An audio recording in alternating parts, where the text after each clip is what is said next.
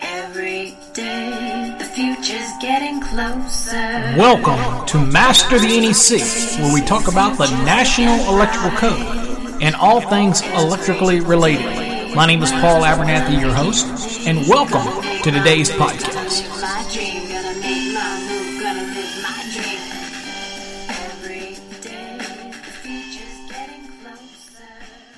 Well, hello, everybody. Welcome to another episode of Master the NEC. My name is Paul Abernathy, and welcome to our podcast.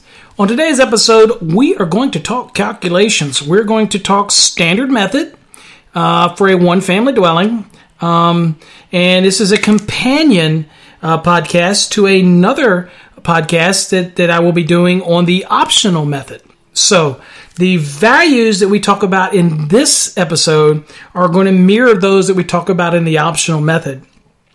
And when we're saying things like the different appliances and the dimensions of the dwelling and all that kind of stuff. So it's all going to be the same, but this one is dealing with the standard method. Now, why is it important? Well, you really have to know how to use the standard method, because even if you use the optional method, and that usually results in a smaller service, and the code permits you to be able to use the optional method, you're still going to get to a point where you're going to have to calculate the grounded conductor. So while the optional method is very easy, you still have to know the concepts in the standard method in order to be able to size that neutral.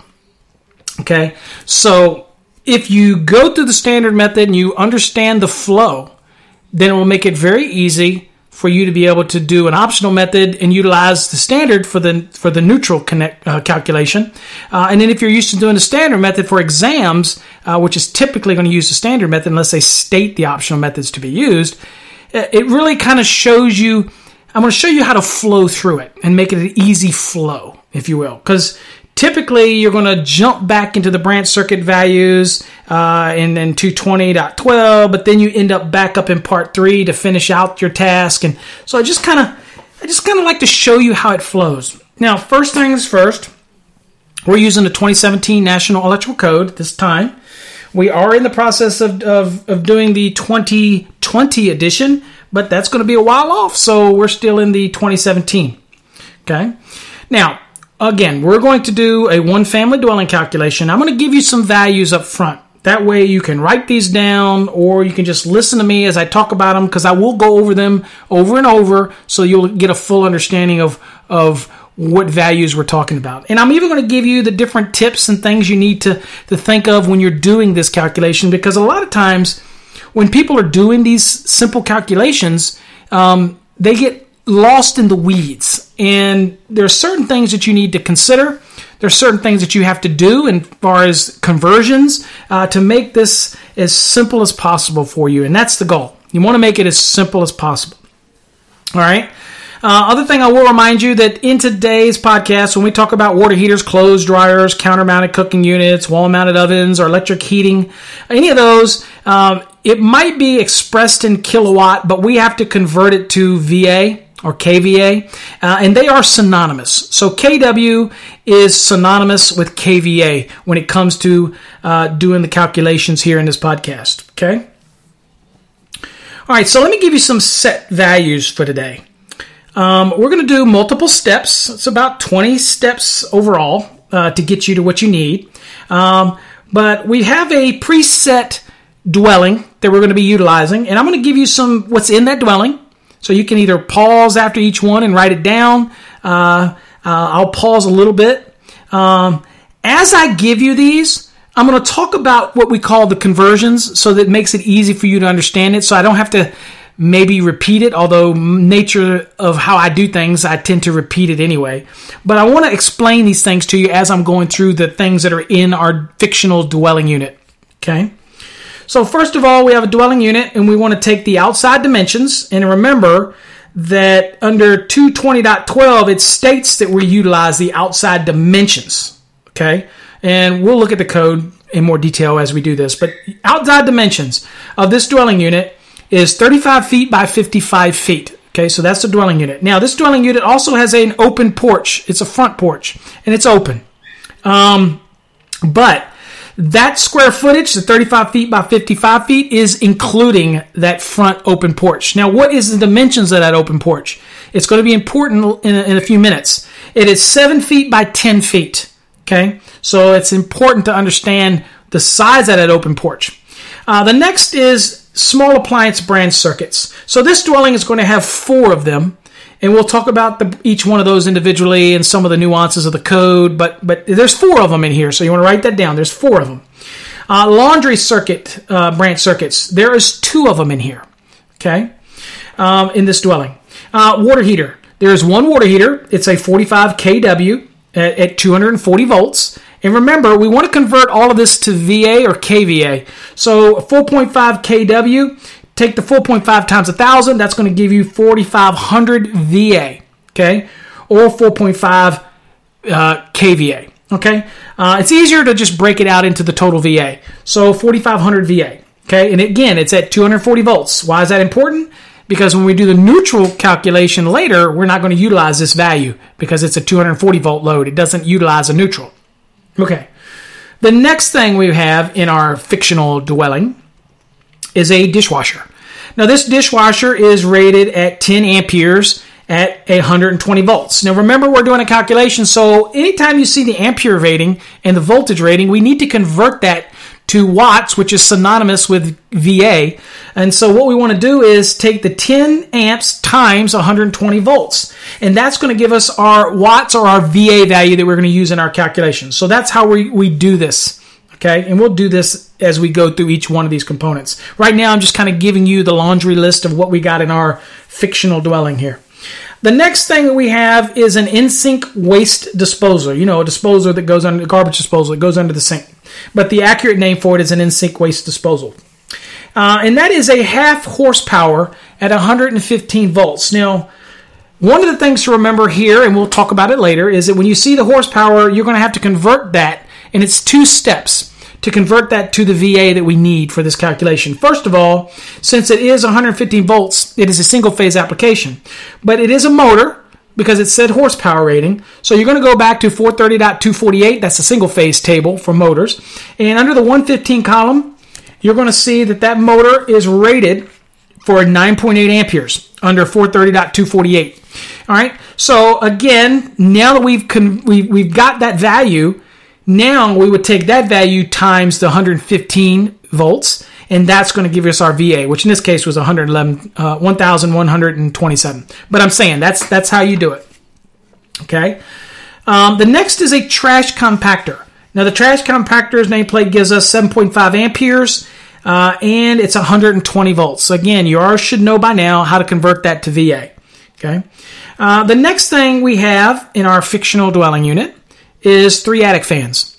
Now, each one of these attic fans pull 4.2 amperes. So since there's 3 of them, they're all the same. We just add them together. So that's 12.6 amperes. And each of them are supplied by a source voltage of 120 volts. So how do we determine what the VA is here? Again, pretty simple. 12.6 times 120, that's going to be our VA. And in this case, doing so was 1,512 VA is what that would have worked out to. Just to check your math there. The next thing we have in this fictional dwelling unit is a clothes dryer. Remember now, clothes dryers aren't required in the calculation unless there actually is going to be a circuit for the clothes dryer. All right, and so in this case, it is a 5.5 kW or a 5,500 VA clothes dryer. And it is rated at 240 volts. That is its rating. The next thing we have is we're going to deal into our cooking things here. And we have what's called a counter-mounted cooking unit. This is a cooktop. So there's no ranges here. There's a cooktop and a wall-mounted oven. So the cooktop is rated at 7 kW. And that's at 240 volts. Okay, so that's 7,000 VA. The wall-mounted oven is a 6 kW. Again, kW and kVA are synonymous. So it's 6,000 VA.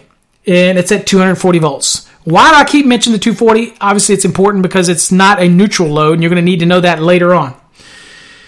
The next thing we have is we have some, appears to be electric strip heat. We have 3 banks of 5 kW each.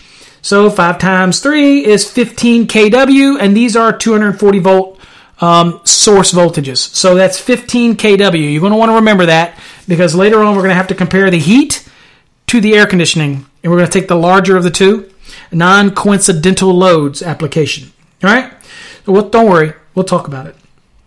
All right.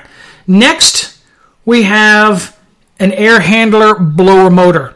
Now, this blower is going to be utilized whether or not you're dealing with the heat or the air conditioning. That's important to remember because you're going to have to add this in whether or not you're doing a calculation for the heat or the air conditioning because that blower is going to push that air regardless of whether the heat's going or the air conditioning is going, right? And so in this case, that air handler blower motor is 3.2 amperes at 115 volts. Well, you should know by now how to convert that to VA. 3.2 amps times 115 volts. The next thing we have is an air conditioning compressor. Now this compressor is at 16.6 amps, obviously the nameplate rating on that, at 230 volts. How do we convert that to VA? Again, 16.6 times 230. That's the voltage that was given to us. And so that's how we're going to do it. And ultimately, when we do that math, that is going to give us a total value for the application of 3,818 for that air compressor. That's 16.6 times 230. Okay? And then, of course, lastly, we have what's called the condenser fan motor. And that is 2 amperes at 115 volts. Again, no brainer, 2 amperes times 115 volts. Okay? And so that's what's going to give us that value. 2 times 115, that's 230 VA. All right? So you could probably go through and write all these values down. It makes it a little simpler for you. But now that's kind of all of the things that are involved in this dwelling unit. Okay?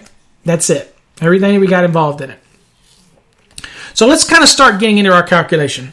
So you're going to have different lines, and you need to follow along here. And in your code book, if you want to start numbering these things in order to tell you where you go as far as the process takes place. And that's perfectly fine if you want to do that, if it ever's going to help you.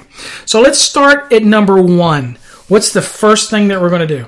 Well, the very first thing we're going to do is we're going to go to 220.12 because we need to establish our general lighting load, and we really need to see what receptacles might be involved in this loads. But we got to start somewhere. We got to know where to get a certain VA value. So I'm going to get my code book just like you, and I'm going to go to 220.12. All right, so now I'm at 220.12. Now, what does it say? It says lighting loads for specified occupancies. All right, well, obviously I'm a dwelling unit here, so that's my specified occupancy. So it says the unit load of not less than that specified in table 220.12 for occupancy specified shall constitute the minimum lighting load. Okay. Also, it goes on to say, and we'll go look at table 220.12 in a minute, it says the floor area of each floor shall be calculated from the outside dimensions of the building, the dwelling unit, or other area that's involved. So in our case, it was 35 by 55. And we said we had this open porch. Well, if you read a little further, it says, well, also, just so you know, it says for dwelling units, the calculated floor area shall not include open porches, garages, or unused or unfinished spaces not adaptable for future use. Now, what does that mean? Well, it means that if I have an open porch and I originally added that into my total overall outside dimension, then I'm going to have to take that off. Same with the garage. If I have any spacing that is in this dwelling that is unused or is unfinished and it's not really adaptable for future use, then I don't use that either in my equation. So I would have to take that out as well. That kind of a good example of that might be an attic space that is not adaptable for future use. It doesn't meet the building code's requirements to be able to be used for this adaptable future use. It might be there, but it's not going to essentially take up any load requirements because it's not really adaptable for that future use. Okay? So keep that in mind.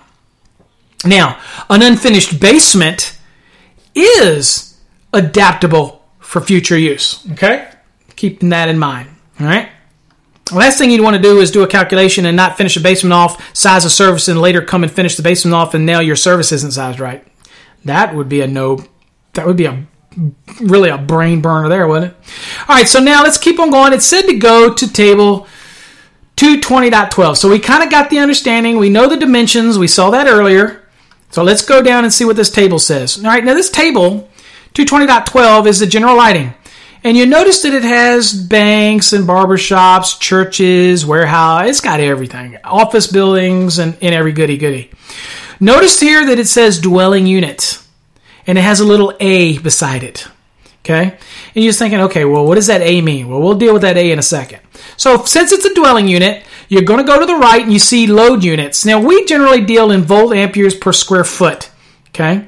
There's a volt amperes for meter, square meter, but we deal in volt amperes per square foot. In fact, I don't think I've ever done it in the volt amperes meter squared. Yeah, I've never done it.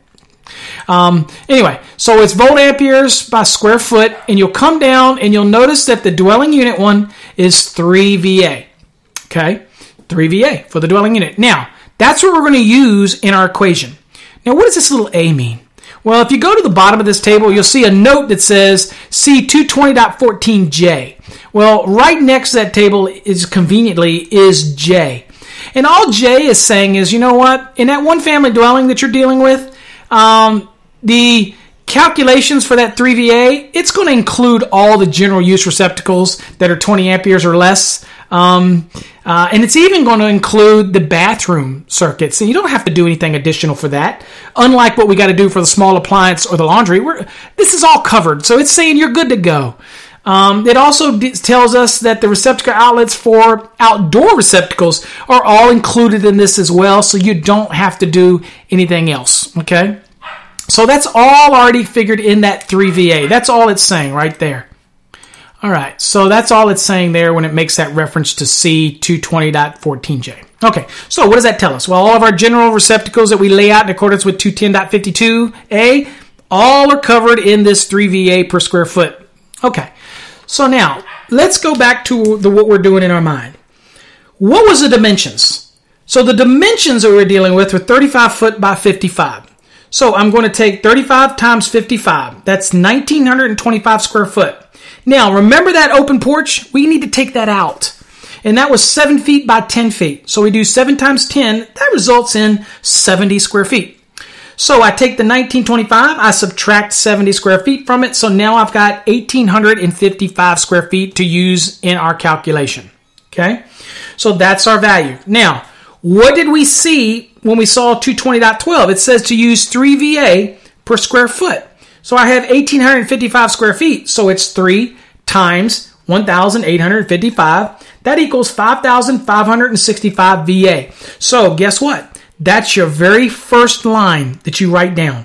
5,565. Write that down. That's number 1. Okay? That's your first step. Now let's move on. Step 2. We're dealing with small appliance branch circuits. That's the next thing that we're going to deal with. Okay? Now, where do we go from there? All right, now we're jumping back up into part 3. We dabbled back into 220.12 to get us started, which is the part 1. Now we jump back up into, part 2. Now we jump back up in part 3 and we say, okay, what do we got to do about these small appliance branch circuits? So in your code book, you would want to go to 220.52A and see what it says. Because remember, we're doing a calculation. So here's what it says. It says for small appliance and laundry loads in a dwelling unit, that's what we're doing. It says, each dwelling unit, the load shall be calculated at 1,500 VA for each 2-wire small appliance branch circuit as covered by 210.11C1. And of course, it also requires that as well for the laundry. But right now, we're dealing with 220.52A. We're dealing with the small appliance branch circuits. Now, a couple things I want to remind you. If you need to know the minimum number that's required when you're laying out your house or you're doing the wiring, you need to remember 210.11C1, which is going to say that you have to have at least 2 small appliance branch circuits, and they have to serve the countertop. Both of them have to serve countertops. Okay? Now, you could have more than 2. In our case, we had 4. So if we have 4, then each one of those has to equate to 1,500 VA. Okay? If I only had 2, then both of those would only have to be 1,500 VA each. But I've got 4. So I have to have that value. Okay? All right? So, and it also reminds us that these are going to be used in that derating of 220.42. So don't worry, we're not there yet, but I'm just reminding you, this goes in your very first basket, and then you have the second one that's dealing with the small appliances. So the first line was our general lighting and receptacle. That was 5565. Now you've got 1500 VA times 4. That's 6,000 VA. So that's your second line. Write that down. 6,000. The next one that you're going to follow in the list here is 220.52B. In that, you could put a 3 beside that if you want. For example, you could have put a 2 beside 220.52A if you wanted. It doesn't really matter. All right, so now we're going to do the laundry circuit. Now, 210.11C2 says you only have to have one. But if you have more than one, you have to count them all because they are actually potentially putting load here. Okay? All right, so 1,500 VA times, and we said we had 2 of them. So that would be 1,500 VA times 2. That is 3,000 VA. If I only had one, it would be 1,500. You see what I'm saying? But since we have, however many number, like if I had a house that was 15,000 square feet and I might have had 6 laundry circuits in there, then that's 1,500 VA each one of them. Same thing if I had 6 small appliances, that's 1,500 VA for each one of them. And they have to be considered in the calculation. All right? Just keep that in mind. All right. So now we have the laundry circuit. So that's the next line. That's the third line. You're going to put 3,000 down. So to this point, you should have 3 lines. You should have 5565, you have 6,000, and you should have a 3,000. Okay? Now, remember the last part of both the 220.52A and B? It says that now we can apply the demand factors of table 220.42 right now. It doesn't say in the things for the appliances and all those that you can apply the demand factor. It only applies to the general lighting and receptacle circuits, the general one, and to small appliances and the laundry. You're going to get some other derating allowances for things like appliances, but right now we're just dealing with the front up front. So next one, we're going to do 4. We're going to do line 4, line 5, line 6, line 7, and line 8. Now you might not use them all, but here's how we're going to go through it. Now, we're going to add lines 1, line 2, and line 3, or the first 3 things we did. We're going to add those together. So you're going to add the 5565, the 6,000, and the 3,000. That's going to give you 14,565. Now, remember every time it keeps referencing that table 220.42? Go look at that table. Now, that table shows you for dwelling units, it says, okay, you know what? I'm going to let you, there's a diversity here, my friend. I'm going to let you apply some demand factors, okay? And so what it says is that the first 3,000, you take it at 100%. That means 3,000 is what it is. You take it at 3,000. But it says, you know what? Once I get over that 3,000, if I'm 301 all the way up to 120,000, then I can take those values at 35%. And for any value that exceeds 120,000, I can take it 25%. So you're getting some additional derating here. All right, so let's do it. Let's work this out. Now, there's an easy way to do this. If you take that 14,565 that was the result of those first 3 calculations we did, take away 3,000 from that up front. Just minus 3,000. That drops you down to 11,565. So this is the value that you're going to apply that 35% to. And then ultimately you're going to put that 3,000 back on it. Okay? Because remember that first 3,000 is at 100%. So all we're really doing is setting that aside. So in this case, it was 11,565 times 35%, and that is 4,048. Now, those were the step 4 was simply adding up 1, 2, and 3 we just did. Step 5 was that total value minus the 3,000, okay, which was the 11,565. 7 would have been if you're dealing with the need for the over 120,000 VA. If that was the case, then you would have had that 25% value goes in there. Since we did not, then we go to 8, and all 8 was the value between 11,565 times 35%, which was the 4,048. So now we get to line 9. And line 9 is retaking that 3,000, and we're adding back in that 4,048. Okay? So we're adding the 2. That first 3,000 we took out, and now that 4,048, which was 35% of 11,565. We add them together. 7,048. That's where we're at. Okay? Write that down. So far, so good. You have now applied all of the demand factors when it comes to the general lighting and receptacle loads. That's that part. Now, let's move on to the appliances. Fastened in place. Now, in our case here, you simply follow the process down, and now you're going to go down to 220.53. Now, 220.53 says, look, if you have 4 or more appliances that are fastened in place, other than ranges, electric ranges, clothes dryers, and space heating and air conditioning, if you got these other appliances and there's 4 or more, then I'll let you apply 75% demand factor to that nameplate rating. Okay? All right? So remember all those conversions we did earlier? Here's where they come into play. So now what I want to get you to do is write all these down. So what do we have? Well, we said we had to exclude the range or any electric range or clothes dryer, space heating, things like that. Cooking. We're not including the cooking in any of this. So, water heater, 4,500. The VA. The compactor we did earlier is 900 VA. The dishwasher we did earlier is 1,200 VA. The 3 attic fans we did earlier, it's 1,512 VA. And then the disposal was 1,127 VA. Add those up. That is 9,239 when you add all those together. Now, I can apply the 75% because 220.53 lets me do that. Now, if that's the case, 9,239 times 75% is 6,929. Write that down. That's your line number 10. That is your fixed in place appliances calculation. Write that down. All right. The next line is 11. And incidentally, if you're not following the lines totally, that's okay. As long as you understand the concept of how it flows.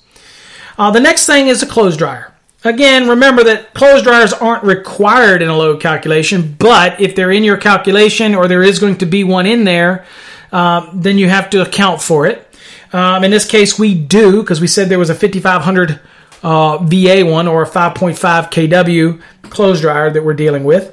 So, in this application, we're going to do the value. Now remember, it needs to be at least 5,000 watts or whichever is larger. In our case, 5,500 is larger, so that's what we're going to go with. But it can't be less than 5,000, so keep that in mind if it's in the equation. If there is a dryer involved, clothes dryer involved, I should say.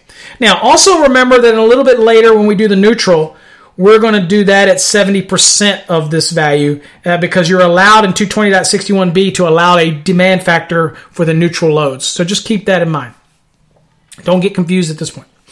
Now, the nameplate rating is more than 5,000 watts, so I have to use a larger number, which is the 5,500. But I want to say right now, if you're not familiar with how to do dryer calculations in 220.54, I have a neat video that's out there on our website. Go to the YouTube channel. Go to masterthenec.com, and then at the top you'll see the link to the YouTube channel. Go search for that electric clothes dryer video. It's a neat video, and I talk about all the nuances that are involved in the dryers. I even talk about how to do the calculation for single-phase dryers that are supplied by 3-phase 4-wire feeder or service. Okay, and that one can be a bit of a tricky thing, but I explain how to do that. So if you need to do that, go do that. All right, so now we're on, like I said, we're on note 11. Or line 11, so we want to put down 5,500 because that's the value that we got to work with. The next thing we're going to deal with is the next line, and again, we're just kind of moving down the list here, is we're dealing with 220.55, and that is household cooking appliances. Okay? Now, if we're dealing with a household cooking appliances that are 1,750 watts or greater, then I can apply the demand factors that are afforded me in table 220.55. If it is less than the 1 3/4 kW, then I have to take the value, okay, and do that in the calculation. But I'm going to allow me some demand factors if I'm dealing with something that's in excess of 1 3/4 kW. And of course, our examples did because we had a wall-mounted cooking, and that was at 6 kW. Or 6,000 VA. And then we had a counter-mounted cooking unit, a cooktop, it's 7 kW, which is 7,000 VA. So we're okay here. Now, here's the important thing. In the optional method, we wouldn't do it this way. Okay, we would simply take the nameplate values and work it in. But here in the standard method, we have to utilize table 220.55. Okay, now, could we take the face value and not apply that table? Well, yeah, but it would result in a larger than necessary service. We want to use the benefits of using demand factors. So typically, that's what we want to do. Do I have to use the demand factors? Absolutely not. If I want to size everything to the full value and apply no demand factors, go for it. It's just going to be an overly sized service that's not necessary. Okay? So in most cases, we're going to use these demand factors. So in this case, let's look at 220.55. Now, what does it say? It says for the load for household electric ranges, wall-mounted ovens, counter-mounted cooking units, and other household cooking appliances, individually that are rated in excess of 1 3/4 kW. So incidentally, that's 1,750 watts, in case you were wondering, shall be permitted to be calculated in accordance with table 220.55. Shall be permitted. It's a permissive statement. So we're going to do that because we want to result in the lowest size service that we need, so we don't have to oversize and have the service too big, conductors too big. That's what we want to do. So let's go look at 220.55 really quickly. Okay, so 220.55 says demand factors and loads for household electric ranges, wall-mounted ovens, counter-mounted cooking units, and other household cooking appliances over 1 3/4 kW ratings. Now notice in parentheses it says, you know what? You always want to use column C, except as otherwise permitted in note 3. Well, in our case, look at note 3. Now, these are not informational notes. These are very much applicable notes. Note 3 says, hey, look, if I have over one of these things that the table deals with, electric ranges, wall-mounted ovens, counter-mounted cooking, if they're over 1 3/4 through 8 3/4, that in lieu of method C, it shall be permissible to add the nameplate ratings of all household cooking appliances rated more than 1 3/4, but not more than 8 3/4, and none of ours are, and multiply the sum by the demand factor specified in column A or B for the given number of appliances. Okay, so that's what we're going to do here. Now, again, if you need to understand all of these notes and how to do a more intricate range calculation, then go watch our video. Okay, I have a video on this that covers all the calculations. Go to masterthenec.com, go to the top, click the YouTube channel, and you can go search for it there. I mean, all these things are free. I'm not making a dime off of what I'm trying to help you understand the code, okay? So, you can love me or hate me, but you know what? You have two choices. You can either listen and learn, or you don't have to listen at all, but you're not paying a dime for the knowledge, okay? I'm giving it to you. So, in this case, we have a 7 kW counter-mounted cooking unit, which is a cooktop, and a 6 kW wall-mounted oven. Both of these fall under column B. And since there's two appliances, we add them together, and that's going to result in a 7 plus 6 is 13. And since there's two appliances, we come down this column to two appliances and then follow it all the way over to column B, and you'll see that our demand factor percentage is going to be 65%. So, we take the 13 kW times 65%. That results in 8.45 kW. We want to convert that to a VA. So we take the 8.45 times 1,000, and that results in 8,450 VA, or watts. Remember, they both work synonymously. So who cares at that point? All right? All right, next step we want to go to is dealing with the heat or the air conditioning. Now, at this point, you're simply just following down the numbers. And you're going to get to 220.56. That's for use in other applications where they're other than dwelling units, so we don't have to worry about it now. The next one we're dealing with is 220.60. And with that one, we're dealing with non-coincidental loads. What are we talking about? Well, this is where you have two or more non-coincidental loads, like heating and air conditioning, that are not going to be run simultaneously. Now, remember, you could have the air handler is going to definitely, that blower is definitely going to be working regardless of whether it's heating or air conditioning. So you always have to account for that. But the values in our specific ones that we presented here that are for air conditioning, we're going to do that calculation, and then we're going to do a calculation for the heating, which is going to be those 3 5 kW heat strips plus the air handler blower, and we're going to compare the two and see which is larger. Okay, that's what we're going to do right now. All right. Okay. So let's kind of do that. So let's talk about the heating part. So I have an air handler. We've already kind of gone through this. We had to convert this to a VA. So that was the 3.2 amperes times 115 volts. That is 368 VA. We're going to add that to the 15 kW, which is the electric heat. All right. And so that resulted in 15,368. So you're going to write that down, because now we got to look at the air conditioning, see which is larger. Well, if you got a lot of experience, you already know which one's larger, but we're going to do the math. So in the values that we gave you up front, we told you there was an air conditioning compressor, there was a condensing fan motor, and of course we have that blower motor that's in the air handler, which is going to be considered for both of them here.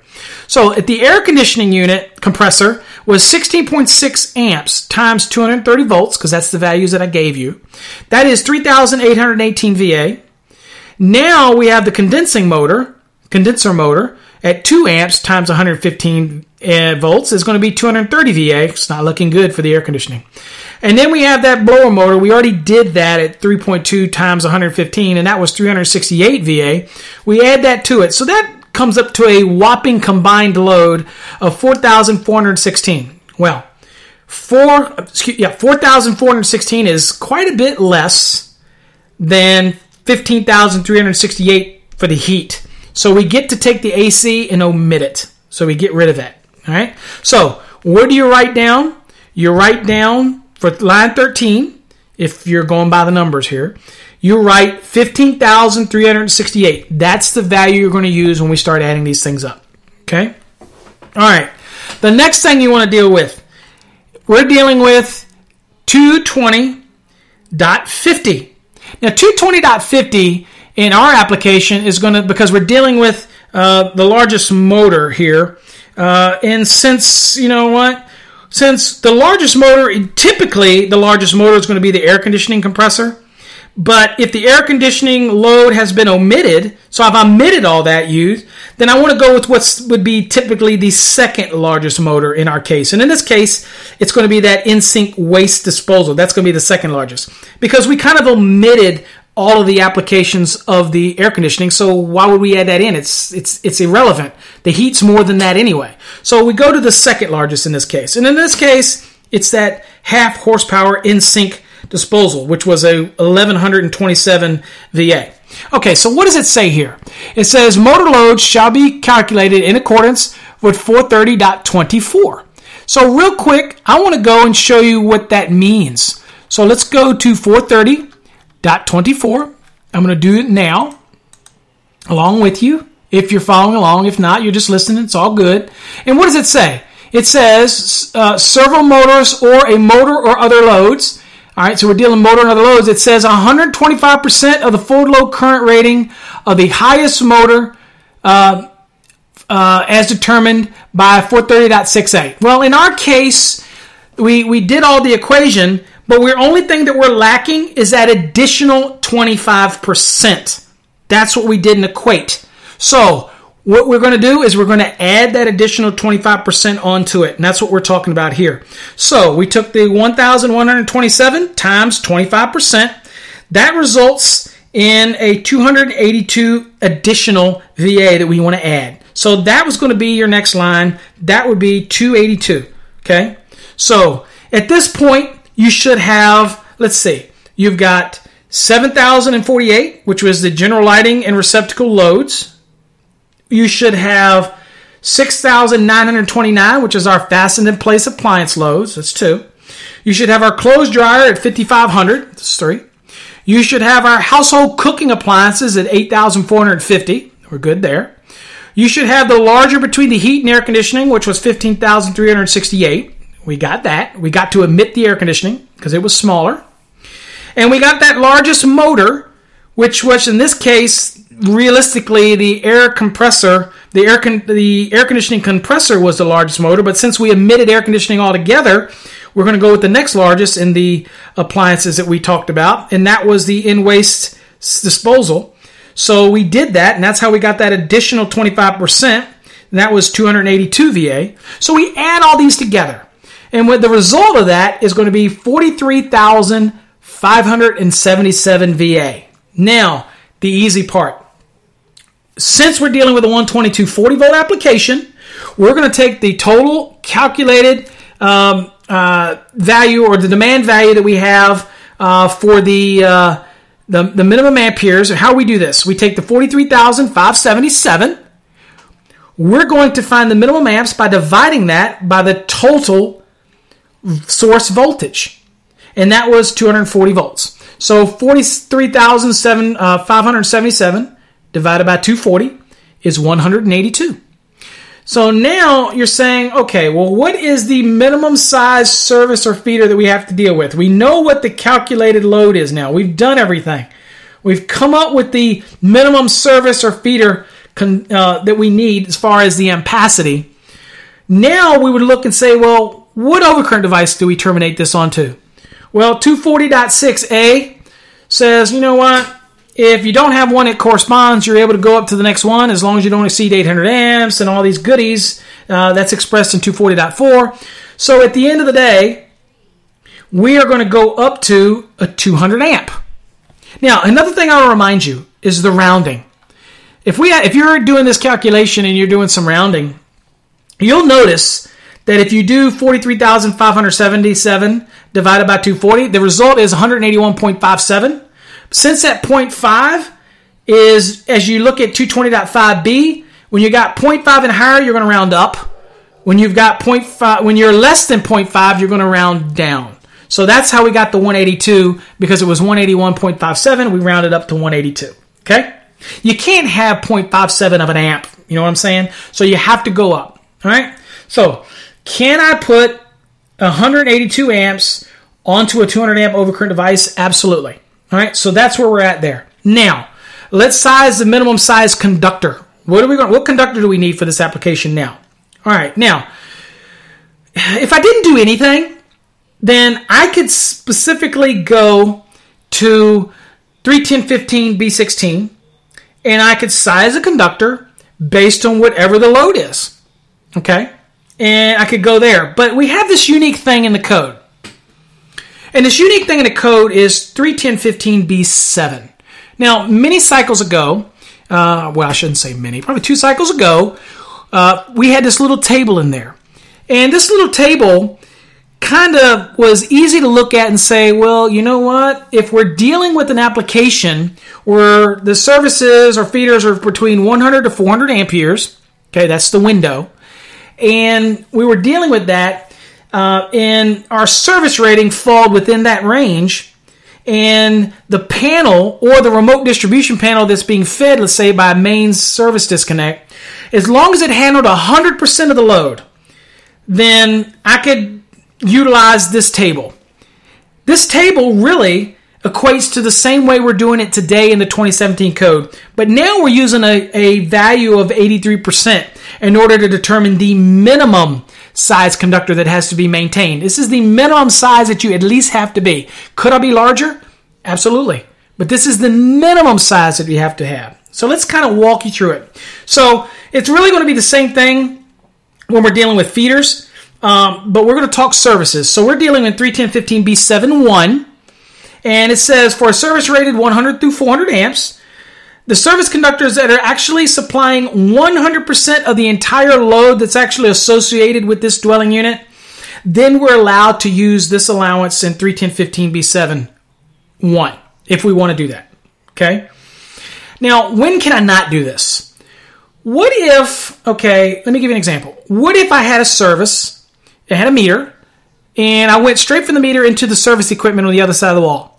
And that service equipment handled every circuit breaker, every load that's in this dwelling, then yes, this would apply. Now, what if I had a meter outside and I had a service disconnection means right there next to the meter, because my panel inside my dwelling I don't want it to be just on the other side of the wall. I don't want to have to meet the requirements of 230.70A1. I want to have it further into the building. So now I have the disconnect outside, and now I have, let's say, an SER. It's now a feeder, and I want to carry that feeder further into the building because I want to put a remote distribution panel there. Many people refer to that as a sub-panel. So I want to have that further into the building. That's okay. Well, now, what if that disconnect outside was actually a panel? And since I had some air conditioning units right there, I said, you know what? It's no sense in me running from that interior panel. I'm going to pick them up while I'm right here. Well, if I did that, then the feeder that's going from that outside panel to that panel inside, I could not use the allowances of 310.15b7. Why? Because that panel inside the dwelling is not handling 100% of the load.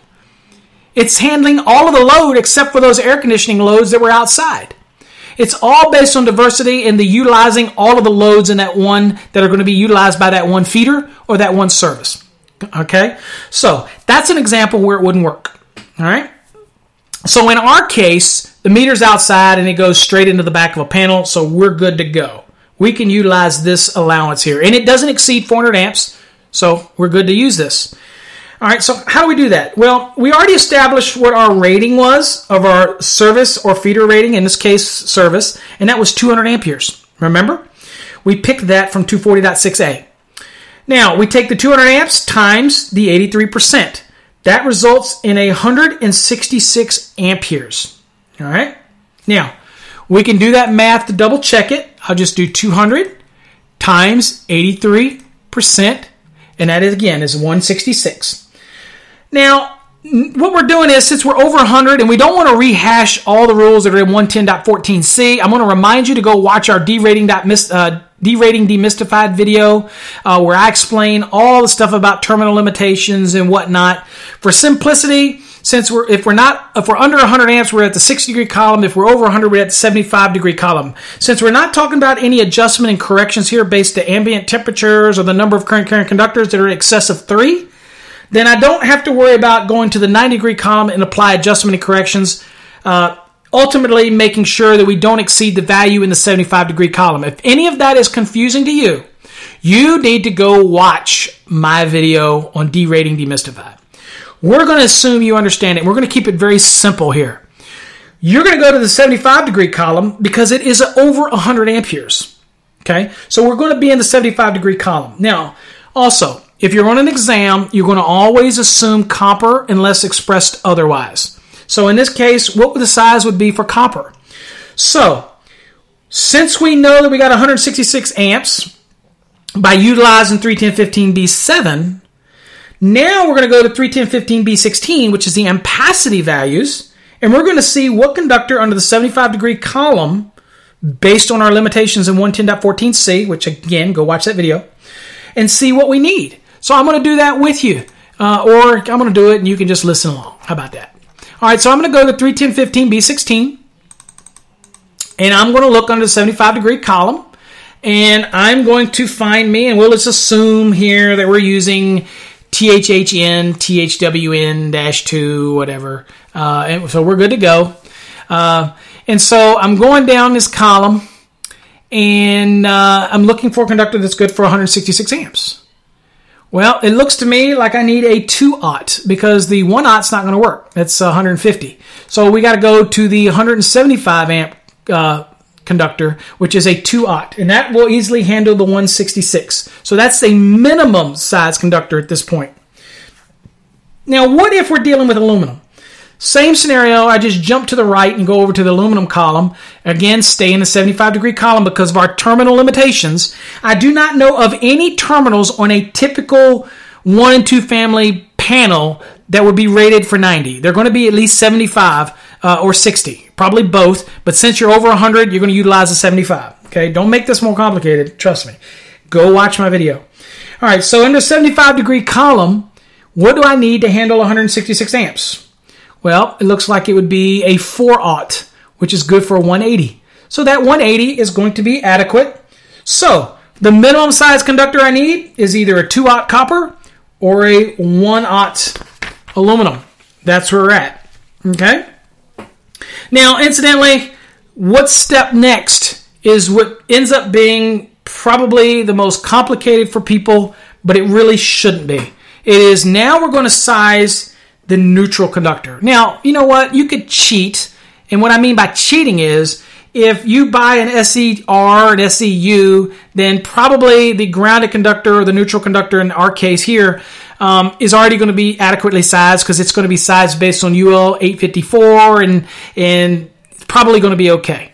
But it's really important if you're doing a nipple between the two or whatever, and you need to know how to size that neutral conductor.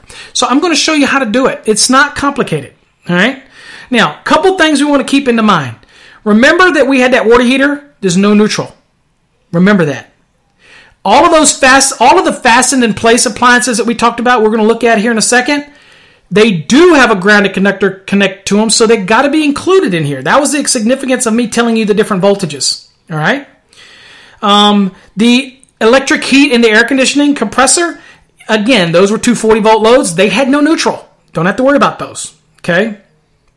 In the largest motor that we dealt with, that did indeed have a neutral because it was 115 volts in that application. So most certainly going to have a neutral.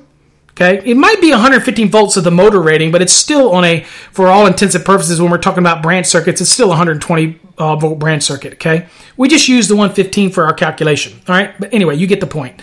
So that's considered in there. Okay, when we're doing this calculation, it's important to remember that neutrals and grounded conductors are being used synonymously here. You don't always have a neutral, but you do always have the term a grounded conductor when one of the phases is intentionally connected to ground. That creates that grounded conductor.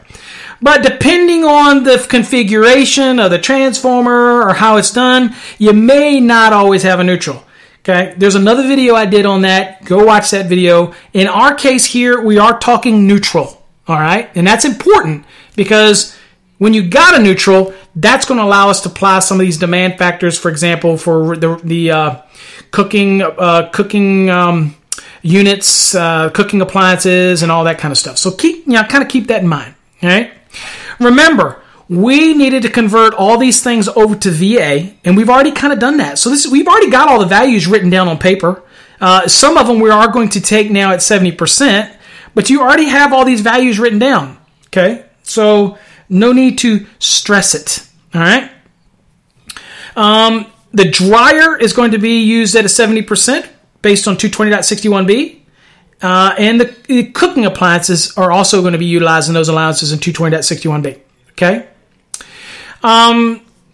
Now, you also have to remember that because both of these motors in the application where we're dealing with the air handler and the condensing fan motors, both of those are going to be equated to neutral load, so they got to be considered in it, okay? Because both of them could be used, all right? So they have to be considered in the valuation, all right? So let's kind of go through this, if you will. All right, first things first. The general lighting and receptacles, line 9, what we talked about earlier, which was at 7,048. That was after we applied the demand factors under 220.42, and we had that 4,048, and then we added back that 3,000. That's how we got that 7,048. So that should be your line 9. So all of those loads are connected to a neutral. So they obviously are going to put current on the neutral. So got to count for those, right? All right, next, we have to remember that also in these values that we're going to be moving into the different appliances and whatnot. So those also get figured into the equation. So keep those in mind. All right. All right. So let's call it. So the first thing you're going to write down. So this is a separate piece of paper. Okay. Because I don't want to get you confused. We're doing the neutral now. Now here's what's important. You really need to learn to do the neutral because whether or not you're using an optional method or the standard method, this is how you do it. Okay. You always have to use the standard method to size that neutral. All right. So we already have our general lighting receptacle values that are connected to the grounded conductor. So that's, or the neutral in our case. So that's 7,048. Write that down. Now, what about that water heater? Nope. No need. What about that dishwasher? Yes, take the VA value that you wrote down earlier, which is 1200 VA, write that down, put that down. The next was the in-sink waste disposer. Yes, it was 120 volt load source, so you write that down, 1127. The trash compactor most certainly is connected to a 120 volt circuit, so there is connected to the neutral conductor, so that's 900 VA. You write that down. The next is those 3 attic fans. Remember we said that's why it's important to know the voltage when we had to make that equation to convert it to VA? Well, it's because those are going to be considered as neutral load connections as well. So that is 1512. So you should have all these values. Now you add these 4 up. Okay, so that's 1200, 1127, 900, and 1512. Again, because the total is 4 or more, then I get to apply this 75%. So I take that 4,739 times 75%, and that is 3,554. Write that number down. That's your neutral value for these fixed appliances. Write it down. So at this point, you should have 7,048 and 3,554. What's next? What about the clothes dryer? Well, we take that clothes dryer, which was 5,500, and we do that times 70%. And that is 3,850. Now, where did we get the 70%? Remember what I said in 220.61? That's what allows you in B to allow me in this application to utilize 70%. Okay? So that's how I did it. So I add that number here to our list. So I add 3,850. The next thing we want to knock out is the cooking appliances. Okay? So what do we do here? Well, we get to apply those at 70% as well. So that was 8,450. Remember you had that earlier? You're going to take that value and do that at 70%. It's pretty simple. You already did the values. So what does that equal? 5,915. You write that down. Now, what about that electric heat? Don't worry about it because it's 240 volt. What about that air conditioner compressor? You don't worry about that. That's 240 volts. In our case, was 230, but still. 230, the motor rating. The 240 is the actual circuit. Now, what about that air handler? Remember, that is going to take place. That is connected to 120 volts. That's going to work both AC or heat. Doesn't matter. So you have to account for that. So remember the value we did earlier, the VA? That was 368 VA. You remember how we got that? Hopefully you do. If you don't, you need to go back and listen because we're pretty into this by now. All right, so I write that down on my list, 368 VA. Remember, it's taking the amps times the voltage. That's how you get the VA. The next was that condenser fan motor, okay? And that is going to be added into the equation because both of these motors are going to be energized simultaneously. So you have to add their contributed neutral load. So this condensing fan motor, I believe, was 2 amps. So 2 times, and I'm trying to remember what it was. Again, bear with me. Condenser fan motor, it was 2 amps times 115 volts. So that was 282 amps. VA, excuse me. So you add that in. So what you should have by now is 7,048, 3,554, 3,850, 5,915, 368, 230, and 282. Okay? Now, what is that 282 from? Remember, that's that largest motor. We had to also add in that 25% additional because it is connected to the grounded neutral conductor. Okay? So you should have all these values here. Okay? So that results in 21,249 if you added them all together. So you do the same thing you did before for the ungrounded conductors. We take this 21,247 and we're going to divide that by 240 volts, and that's going to result in 89 amperes. Okay? So let's go on and do that. I'll do it myself just so we know. So it's 21,247 divided by 240. Oops, hold on. I didn't clear everything. It's another thing. Depending on what calculator you're using, I'm using the one on the computer to do this. Double check your math always.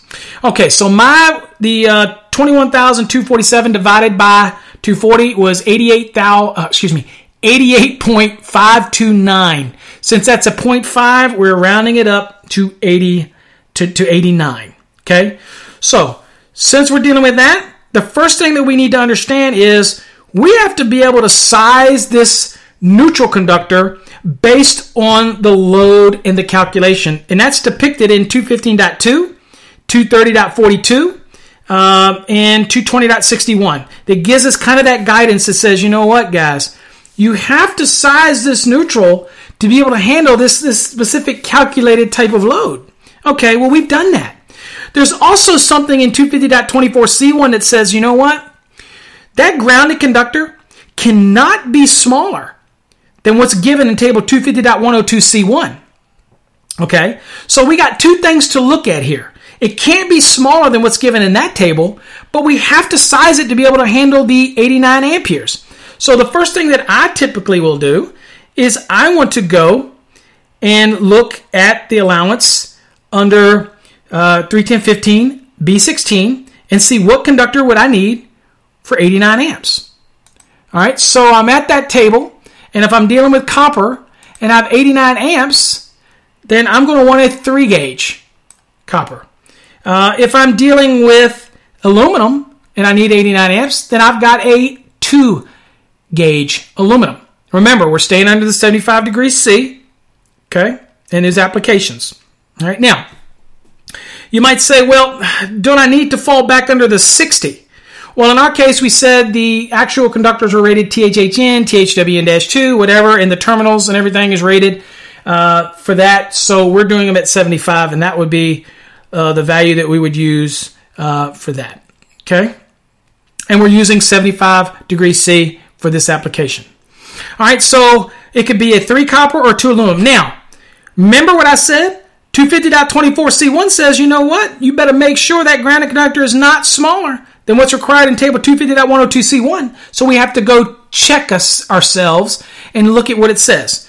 All right, so at that point, let's go on and do it. We'll go to 250.102C1, and you'll see the heading of that table says grounded conductor. So let's look at it.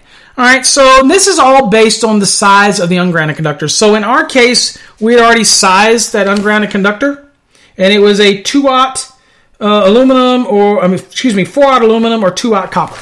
So I'm looking at a 2-aught copper, and it looks to me like it can't be smaller than a 4. All right, well, good news for us, it's already a 3, so it's bigger than this, so we knew it couldn't be smaller than a 4, but it isn't. It's bigger, okay? And then we look at the 4-aught aluminum, and we see that it would have to be at least a 2. Well, in our case, we already chose a 2. So we're okay here. It can't be smaller than that 2. So we're good to go here. So our neutral conductor is going to be a 3-gauge copper or a 2-gauge aluminum, and it correlates with 250.102C1. It is not smaller than this, and we did it all based on our calculation as well, so we feel good about it. All right? Now, last things last, we need to finish this thing off with the grounding electrode conductor. Now, I'm not going to go into the different type of electrodes in this episode because I got another one on that you need to listen to. You really do need to listen. But if it's ground rods, then we would go to 250.66A, and it doesn't have to be larger than a 6 copper or 4 aluminum. Remember, if it's aluminum and you terminate, it's got to be terminated at least 18 inches away from the earth, okay? But, I'm just saying, it could be a 6 copper or 4 aluminum. If it was a concrete encased electrodes, it doesn't have to be larger than a 4. If it was a water pipe ground, or if it was an in-ground structural electrode, then you're going to go to the table 250.66. But you do have some allowances in 250.66 for ground rods, pipes, and plates, and ground rings, and concrete encased electrodes. Concrete encased electrode doesn't have to be larger than a 4, for example. Could it be larger? Absolutely. Does it necessarily have to be? Absolutely not. So kind of remember all of those applications. Now, I will remind you, if you were doing this calculation and doing a feeder, then you're going to size the equipment grounding conductor to that remote distribution panel based on 250.122. So kind of keep that in mind so you don't get kind of lost where we're saying. But if we're sizing the grounding electrode conductor for services, then we're going to firmly be rooted in 250.66, okay? And it's easy if it's ground rods, pipe, or plate. It's easy if it's concrete encased electrode. It's easy if it's a ground ring. If it's any of those other electrodes that are allowed in 250.50, then you need to go to table 250.66, okay? And that's how you're going to size your grounding electrode conductor, okay? And there's a multitude of electrodes you can use in this application, all right? Anyway, Hopefully you got it. It was a simple concept. How to size the neutral conductor, how to size the standard method. This was obviously a very simple one. But we also have a podcast on how to do multifamily dwelling calculations for services. So go watch and listen to that podcast. We're going to have a lot more. We're going to have more videos. But people love my podcast for some reason because they can play it, pause it, play it later, whatever. They seem to like the podcast. So, and they're easier for me to do. Okay, so I like doing the podcast as much as I can. Hopefully you got something out of that. Until next time, folks, stay safe. God bless. And again, if you need to email me, you got any question, then email me at info at masterthenec.com or info at electricalcodeacademy.com. You don't have to pay me a consulting fee. I'll help out anybody. I've been helping thousands of people for years. And that's my goal. I want to make the code easier for you to understand. I want more licensed electricians. I want more master electricians. It is my goal to make the code easier to understand. Okay? It's a complicated document. All right? So, till next time, folks, stay safe and God bless. Every day, the future's getting closer. Every day, the future's looking bright.